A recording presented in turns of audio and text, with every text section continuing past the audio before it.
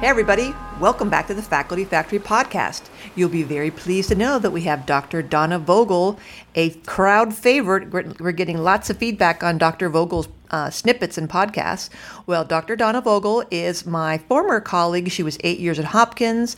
She was 25 years program officer at the NIH, NICHD, which is the National Institute of Child Health and Human Development. She's currently a freelance artist doing career development and skill building. And Donna, welcome back to the podcast. What are you going to impart on us today? Well, thank you, Kim, and it's great to be here as always. We're going to talk today about using time productively. And, we're all smart here. We're all really capable people. We've gotten this far already. But it's probably safe to say that we could all use some help using our time optimally. Would you agree? Absolutely. And the funny thing is, we all mismanage time in different ways. So what I'd like to dig into a little bit is the different ways that we can look at the way we manage time and how to figure out where we need help and where we're doing better. Awesome. And been enormously aided in this by an article that contains a questionnaire that is on a site, and I don't usually recommend things that cost money, but this is a site called Mind Tools, and it's all one word, MINDTOOLS. They used to have a lot more free content. Now you can get 3 articles for free before you sign up if you want to. It's not a lot of money, but you don't have to sign up for it if you don't want to. You can get this particular article for free, and I'm going to say it right up front because a lot of what I'm going to say today comes from there. It's an article called How Good Is Your Time Management? And it includes a quiz where you can figure out and identify where you're handling time well and where you need help. And what I learned from that is the following rubric. You can break it into 5 aspects of time management, and we're going to talk a little bit about each one: goal setting, prioritizing, interruptions, procrastinating, and scheduling. Now, you may be thinking already which of those you're pretty good at and which you could need some help with. Mm-hmm. So if you're beginning to get a picture, great. If you're not so sure, after we're done now, you can go back and take the quiz, or you can even pause the podcast, take the quiz, and come back to it. The magic of podcasting. Love it. So, right. So here we are, back again, after you've taken the quiz. And first we're going to talk about goal setting. The thing about goals is you can't know what you're going to do unless you know where you're going. And I always fall back on a grant application as an analogy because it's the language I spoke for many years. But if this were a research proposal, the setting of your goal, the what to do, you have to know where you're going and why. That is the rationale. That's your significance section. So think first about what is your motivation, because that's not the same as your goal. I mean, you could say, I want to lose 10 pounds, but that's not my motivation. My motivation is I want to be in better health, or I want to fit into a particular pair of pants. So your motivation and your goal are not the same. It's the reason you want to achieve the goal, and it's really important to identify that.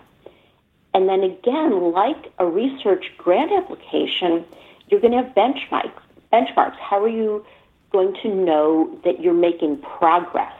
Mm-hmm. And this is really important.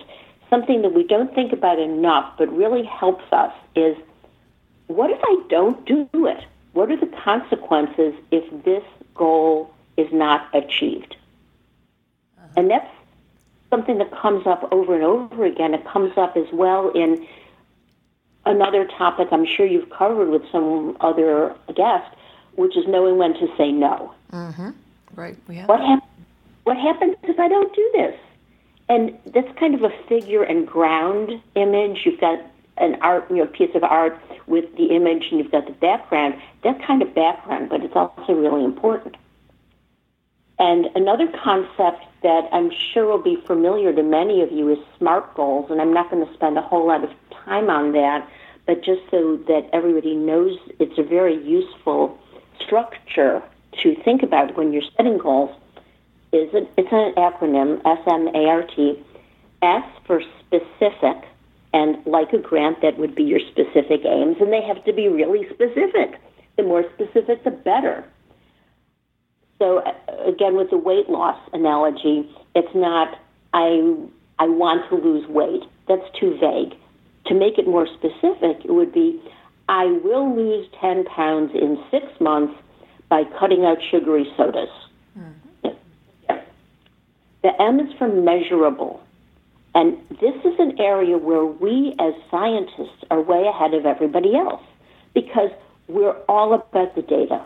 We can identify easily tangible measures of success more easily than other people because we know how to do that in our daily life.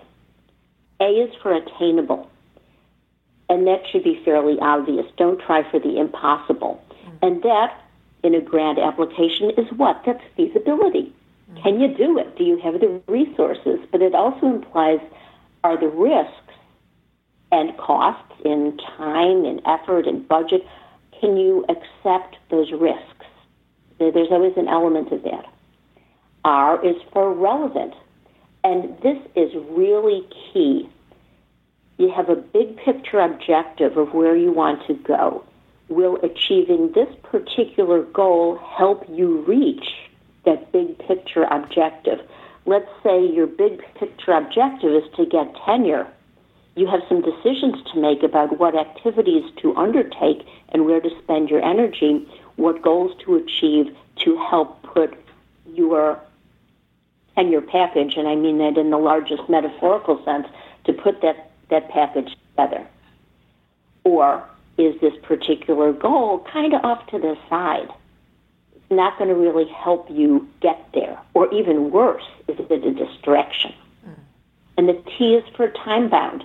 So is there an inherent deadline to this goal? Must you achieve it by a certain date? Or can you set the deadline? And can you set intermediate deadlines to approach the steps you need to get there? One of my colleagues I first met her when I was at the National Cancer Institute, and then later on she came to Hopkins in the business school, Sherry Nichols. I don't know if you ever knew her, Kim, but Sherry used to help teach my leadership course. And she once said, frame your goals positively.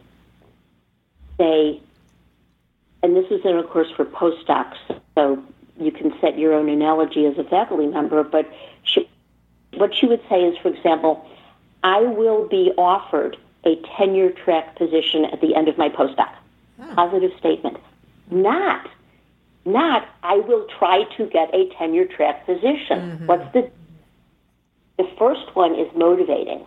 The second one has a get out of jail card because it lets you succeed by saying, I tried, if you don't make it. Well, after all, I tried, so yes, I did that. Not good enough.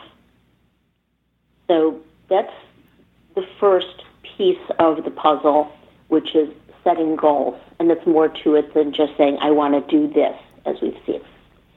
The next piece is setting priorities.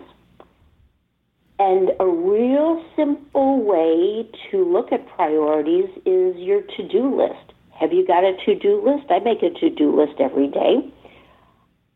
But I love lists. I'm a big list person. I'm one of those crazy people who, after I've done something, puts it on the list just so that I can have the satisfaction of checking it off or crossing it off. Oh, that is such a J thing. I do the same. Same thing. That's such a J thing. It is, yeah. So, does your list set priority? Does it express priorities, or is it just a random list of stuff? Think about the ways you choose to do things first. And it could be, well, this is what I always do. We've always done it this Right. Or it could be whatever you notice first. What's at the top of your inbox, or who calls you on the phone, or what's the first email that you see. So it could be just determined by what you see first. One thing to really watch out for is letting other people set your priorities, because that can really lead you in a time-wasting direction. And the key point here is figure out what has the greatest value. And we'll talk in just a second about what that means. But value goes back to your big picture objective. Will making this task a high priority help me get to my long-term objective? How do you do this? Well, you can start with that random list of stuff. That's okay. It's a perfectly good place to start, but it's not where you finish. You start with a list of all your tasks. And you may notice that some of them are bigger than others. If that is the case, look at the big ones and break them into smaller tasks so that they are closer to equal size. And then, and this is the real soul-searching part, decide on what your criteria are for value. And it should be always keeping in mind getting you to that long-term goal. And once you've decided on what those criteria are, you will give each of those tasks a number, 1 to 5, or a letter, A to F, or whatever it is. You give them a score. And you know what's going to happen. You know what is going to happen. You're going to see too many tasks with a high priority. Right. We all do that. What do you have to do then? This is hard, but you have to look at them and you have to demote some of them so that you have a more even spread of your scores. This is like study section. They have a hard time doing this too. They want to give everybody a good score. You can't give every task a high priority. So prioritize your tasks, as difficult as it may be, in order of their value to achieving your big picture. And you'll end up with something more balanced. Probably most of you are familiar with the 4-quadrant matrix. I was just going to say the Stephen Covey of the important, not important, urgent, not urgent. That's exactly what I was thinking about. That's when if you make everything high priority, that's why we all run around with our heads are on fire, and that's when we burn out, because we're running around like we're on fire because we've made everything red alert, and it's just not efficient. Right. That's a killer. So I'll just go over that really quickly because most people have probably seen it. But you've got your 4 quadrants, and just visualize this because this is not video, so I can't draw it on a board. But in your upper left, that's quadrant 1. Those are urgent and important. Upper right, quadrant 2, urgent and not important. Quadrant 3, lower left, not urgent, but important. And quadrant 4, lower right, not urgent, not important. And how are these characterized? Your urgent and important quadrant 1 items are things you've got to do, both because you're under pressure to get them done and they're important. Yeah. And that happens in 2 flavors. They can either be things that you left to the last minute, and that's going to take us to procrastination, or they're things that came up that you could not predict. And the way to handle those is to leave time on your schedule for them. And we'll come back to that when we talk about scheduling. That's faculty who have to see patients. I mean, we're paid to see patients, and so it's important and it's urgent. You have no control over your patients, sometimes showing up, staying later, more complicated cases, having to close cases on Epic. That's the stuff, that you just have to do. Right. And even if you're not a clinician, you can have unforeseen emergencies like your freezer. Now, your quadrant 2 are things that are urgent and not important. Got to watch out for those because those can get in the way of things that are important. So you need to look at whether those could be rescheduled or delegated or just deflect them so that they don't get in the way of your quadrant 1 stuff. Quadrant 3 is an interesting one. Not urgent, but important. These are things that you need to allow time for to keep getting those things done kind of under the radar in the background, because they are going to help you when it comes time to do the important and urgent things. So don't let them become both important and urgent because you put them off. Right. Career development stuff, that's like the stuff that we seem to neglect because we think, well, it's certainly important that I write papers and update my CV and start getting my ducks in a row for promotion, or do career development or faculty development activities and engage in mentoring, but it doesn't have to happen today.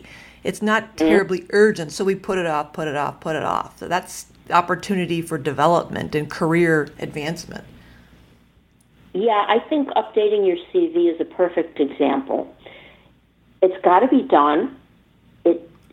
You don't want to be suddenly faced with having to do it when you're under a deadline, but that's exactly what's going to happen if you don't do it as you go along. Every time you have a paper published, every time you have an invited talk, whatever it is that's important enough to include, update it and just get it done so that it's ready to go when you need it. Mm-hmm. And then the final quadrant, quadrant 4, is your time wasters. Not urgent, not important. They're distractions, and they do not help you get to your goals. Right. So try to ignore them or find a way to say no.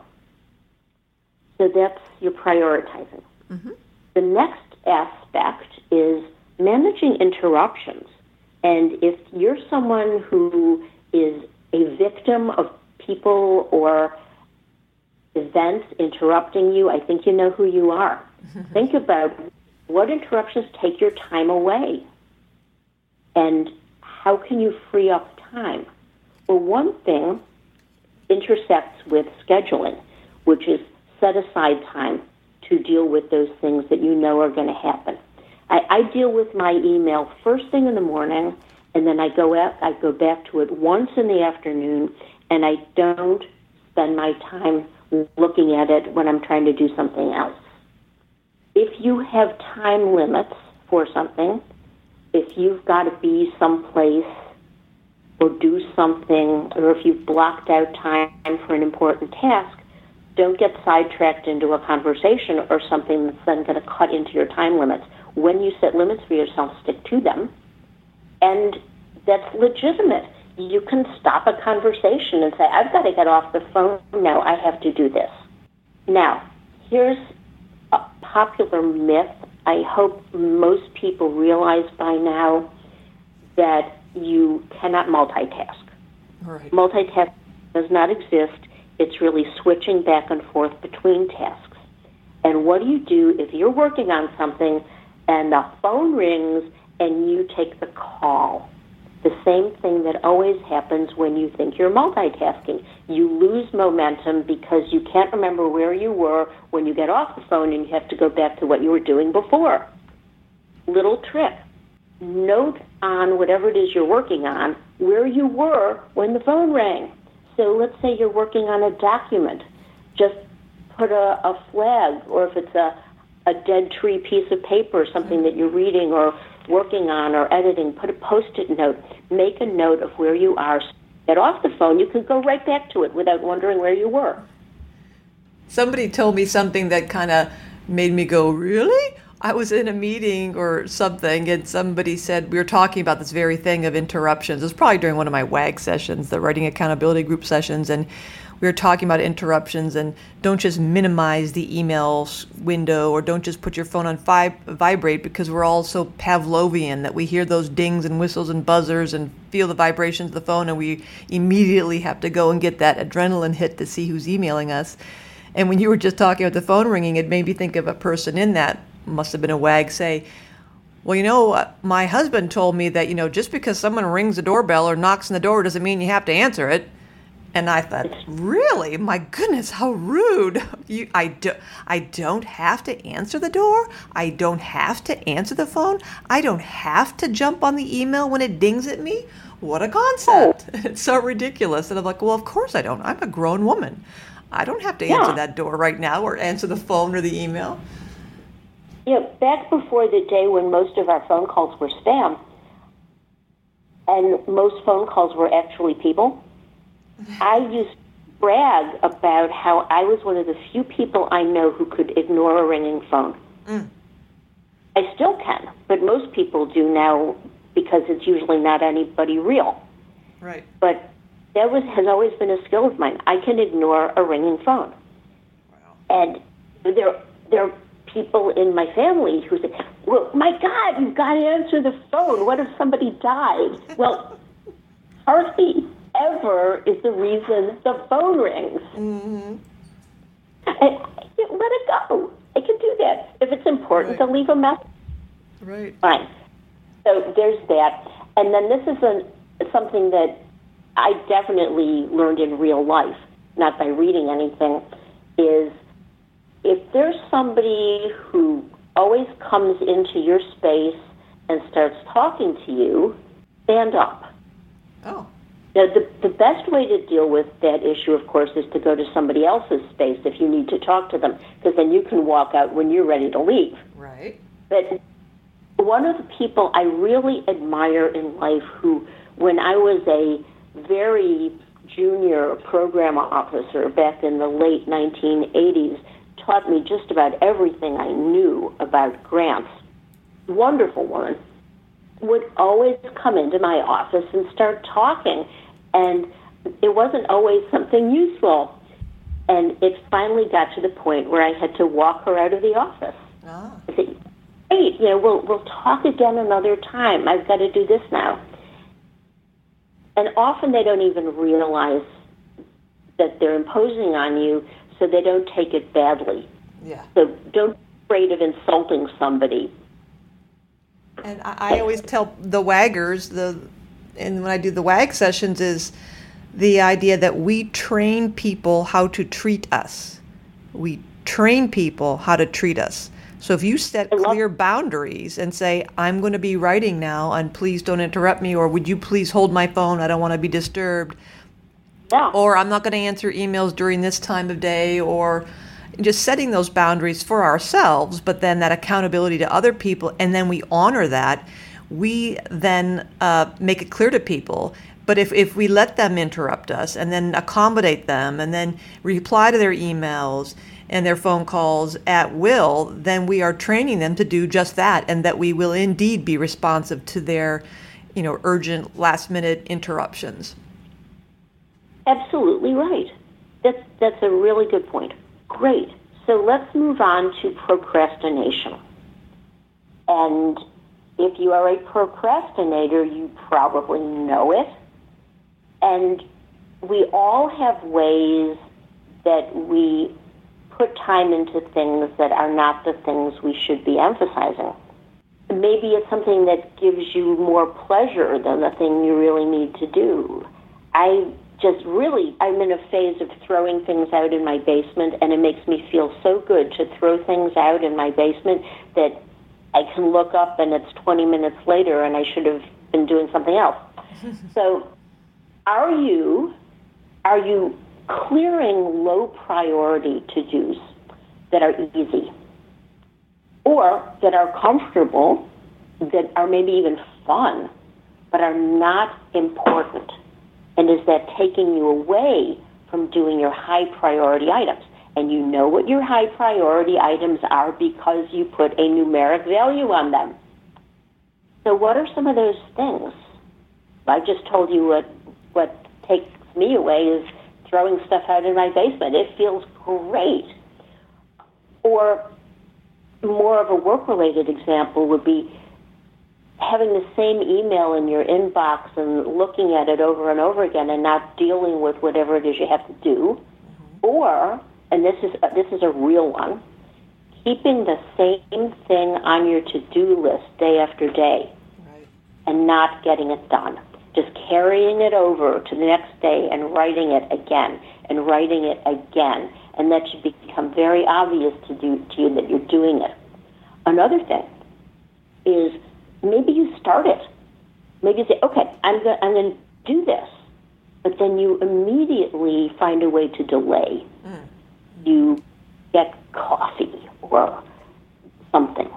But you start it and then don't finish it.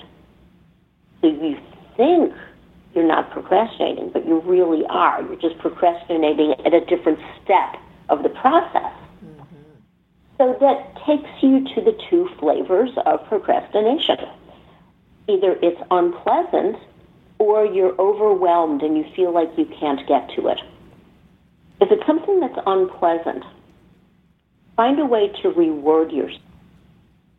Or if that isn't really going to work, sort of do the flip side and get somebody to help you by generating peer pressure. Have somebody remind you, did you do this yet? It can be gentle, it can be friendly, but it's peer pressure nonetheless. If it's something that you feel too overwhelmed to do, subdivide it, make it into parts that are doable.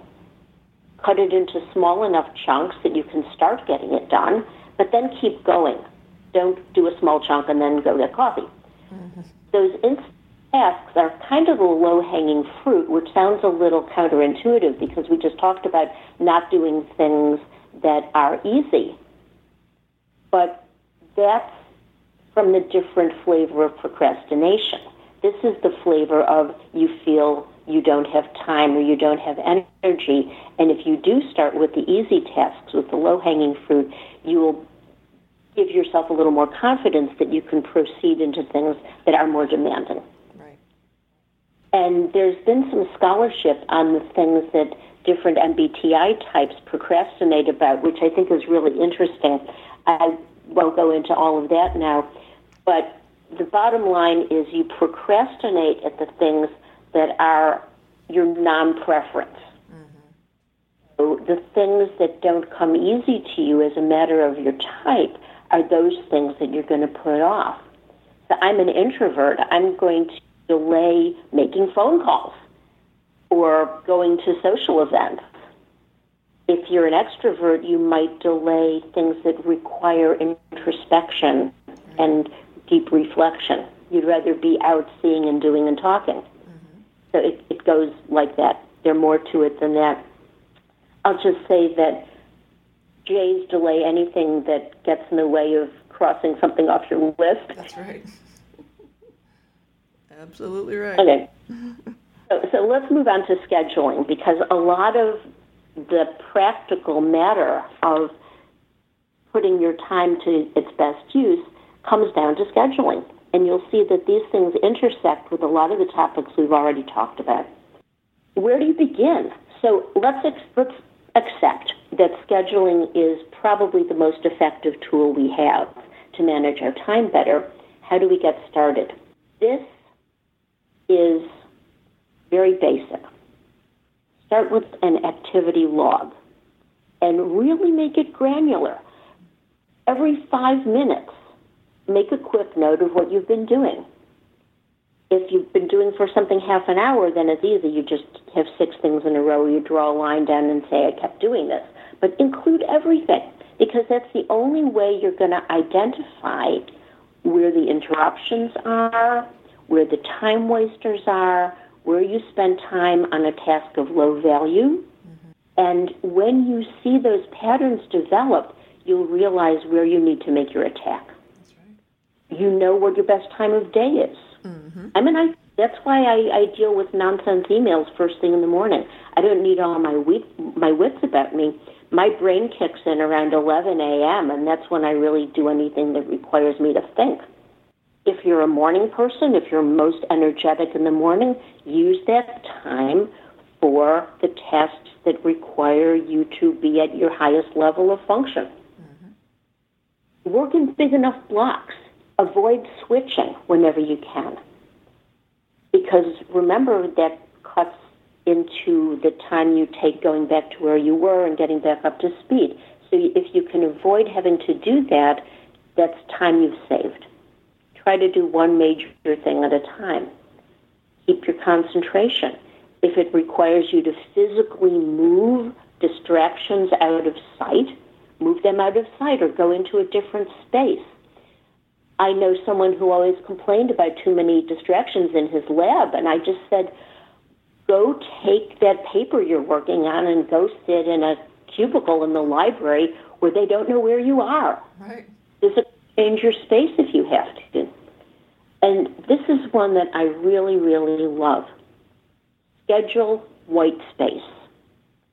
Having white space on your calendar is critical to success in getting to your goals, because you need that white space both for yourself, just to decompress, but especially you need it for the unexpected. You need it for those important and urgent, unforeseen tasks that are going to come up and require you to put time in on, and the way to avoid them interfering with your original plan is to plan for the unexpected. This white space, is it just like cushion, protected time for, miscellaneous, or do you try to build in the cushion white space in front of or behind activities on a regular basis? I mean, can you help us understand where that white space comes in operationally?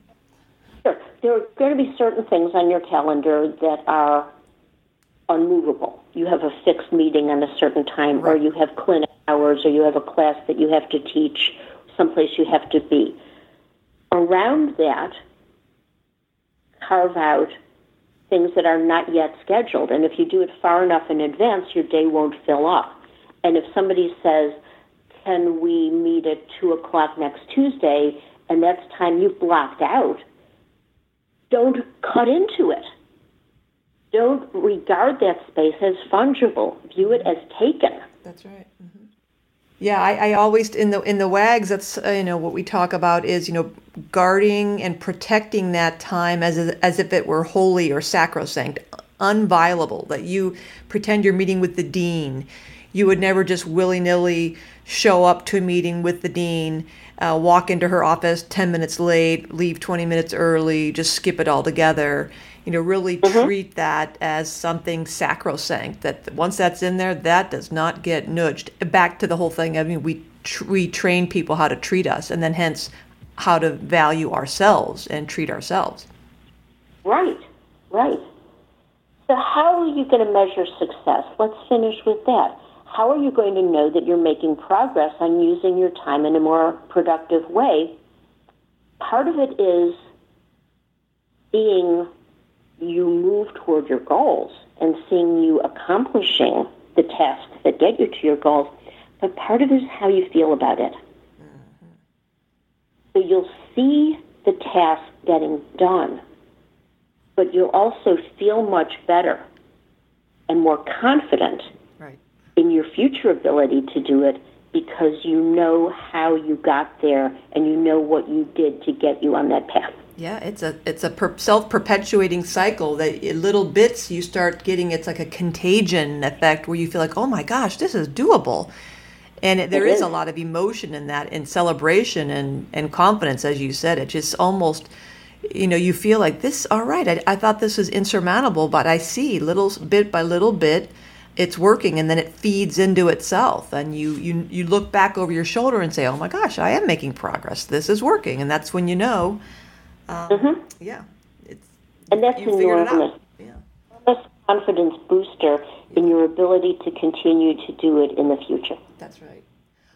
This is wonderful, Donna. Allow me, if I can, to capture what you just said and summarize for everyone listening out there, and then you make sure when I'm done that I've got it right. So everybody listening to Dr. Donna Vogel today, she referenced Mind Tools. One word, Mind Tools, and the article is How Good Is Your Time Management? There is a quiz that hopefully you'll all take a peek at when you get a chance. And Dr. Vogel talked about 5 aspects of time management reflected in that article. They have to do with goal setting, prioritizing, managing interruptions, procrastinating and dealing with that with the whole notion of procrastinating, and then scheduling. All right, folks. Well, again, this was Dr. Donna Vogel. You can contact her at dr.donna.vogel, V-O-G-E-L, at gmail.com, or you can find her profile and contact info on the Faculty Factory website. That's facultyfactory.org. Thanks, Donna. I hope you come back soon. Great to be here again. Thanks for tuning in to Faculty Factory Podcast. The mission of the Faculty Factory is to build and support a community of leaders in faculty development who share tools, resources, wisdom, and encouragement in service to our faculty members, schools, and institutions. We encourage you to go to facultyfactory.org to find out more. Get in touch with me, ask me any questions. Maybe you want to be interviewed on the podcast. Thanks for tuning in to Faculty Factory Podcast. We'll see you next time. The Faculty Factory podcast and website is sponsored by the Johns Hopkins University School of Medicine Office of Faculty. For more information, visit facultyfactory.org.